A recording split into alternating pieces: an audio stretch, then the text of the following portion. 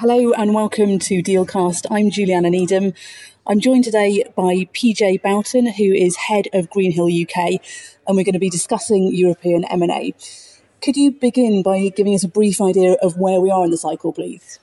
I mean, we're definitely in a bull cycle. I think we've probably been in the longest ever cycle of M&A growth since Second World War. So it's been about kind of 8-9 years of kind of steady increase of deal volumes, of deal activity.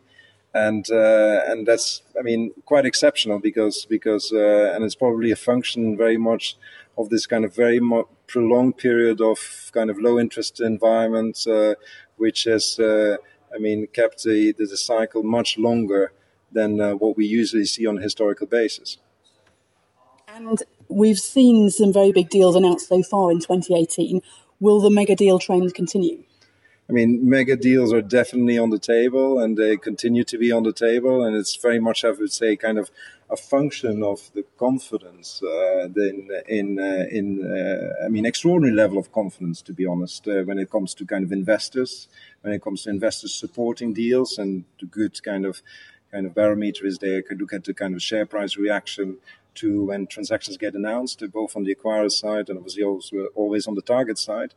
That's one aspect, but clearly deals get done not by us advisors, but they get done by CEOs. So we also see kind of an extraordinary level of confidence in the boardrooms to pursue transactions, to kind of accelerate growth, and to look at new ideas, or even kind of dust off old ideas which could never get done historically. So we're definitely in an environment where deals get done, and I would say that's driven by the usual kind of macro factors of earnings power, of a lot of kind of cash on corporate balance sheets, as well as I mentioned, kind of a very kind of benign financing environment to get those transactions done. And you're focused on the UK. How does that compare to other European markets? It's the most active market in Europe, isn't it? But the UK has always been kind of the largest M&A market in Europe, so this is not necessarily changing from kind of the historical trends. I think the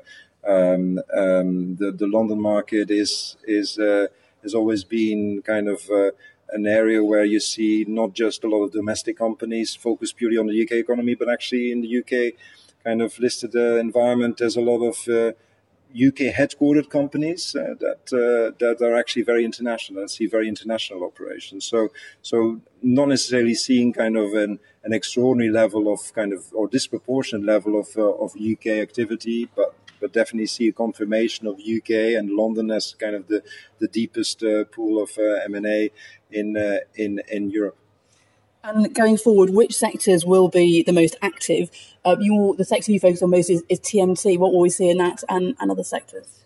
Well, I think TMT has always been, I would say TMT has definitely been the last 6 months, last 12 months, been extraordinarily active. Obviously, it spans a lot of kind of themes, but the impact of technology across kind of the TMT ecosystem is definitely a key driver of M&A activity. If you think about kind of just simply looking at the entertainment side, the importance and global reach of Facebook, of Amazon, of Netflix, and the questions that puts for kind of traditional media companies and also telco companies of how they react to this overarching trends of technology is definitely driving M&A activity, and it's driving telco companies to actually look at their content strategy, and we've seen that with kind of AT&T, Time Warner in the US. I see that a bit with Comcast, and looking at kind of both Sky as well as looking obviously at the Fox assets, and yes, I would say kind of that TMT trend is continuing. It's continuing also with its kind of more traditional telcos across Europe, thinking about their own place in the ecosystem, what their role is, what their content strategy is, but also what their distribution strategy is, and how they should play that part of the value system. And it's driving kind of in-market consolidation, but it's also increasingly kind of driving an aspect of cross-border consolidation, where scale matters, and where scale matters in terms of the ability to compete with those more kind of global operators. Any specific companies we should be keeping an eye on? No comments.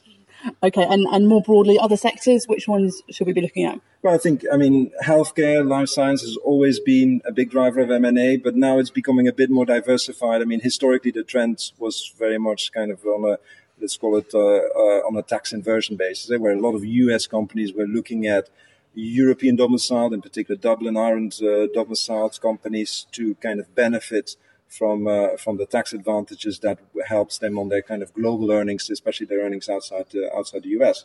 Now, with a new tax policy in place in the US, that's no longer a driving of M&A. Now it's merely thinking about more horizontally, more strategically across kind of the healthcare and life sciences sector. But it's really, I would say, kind of the M&A trends is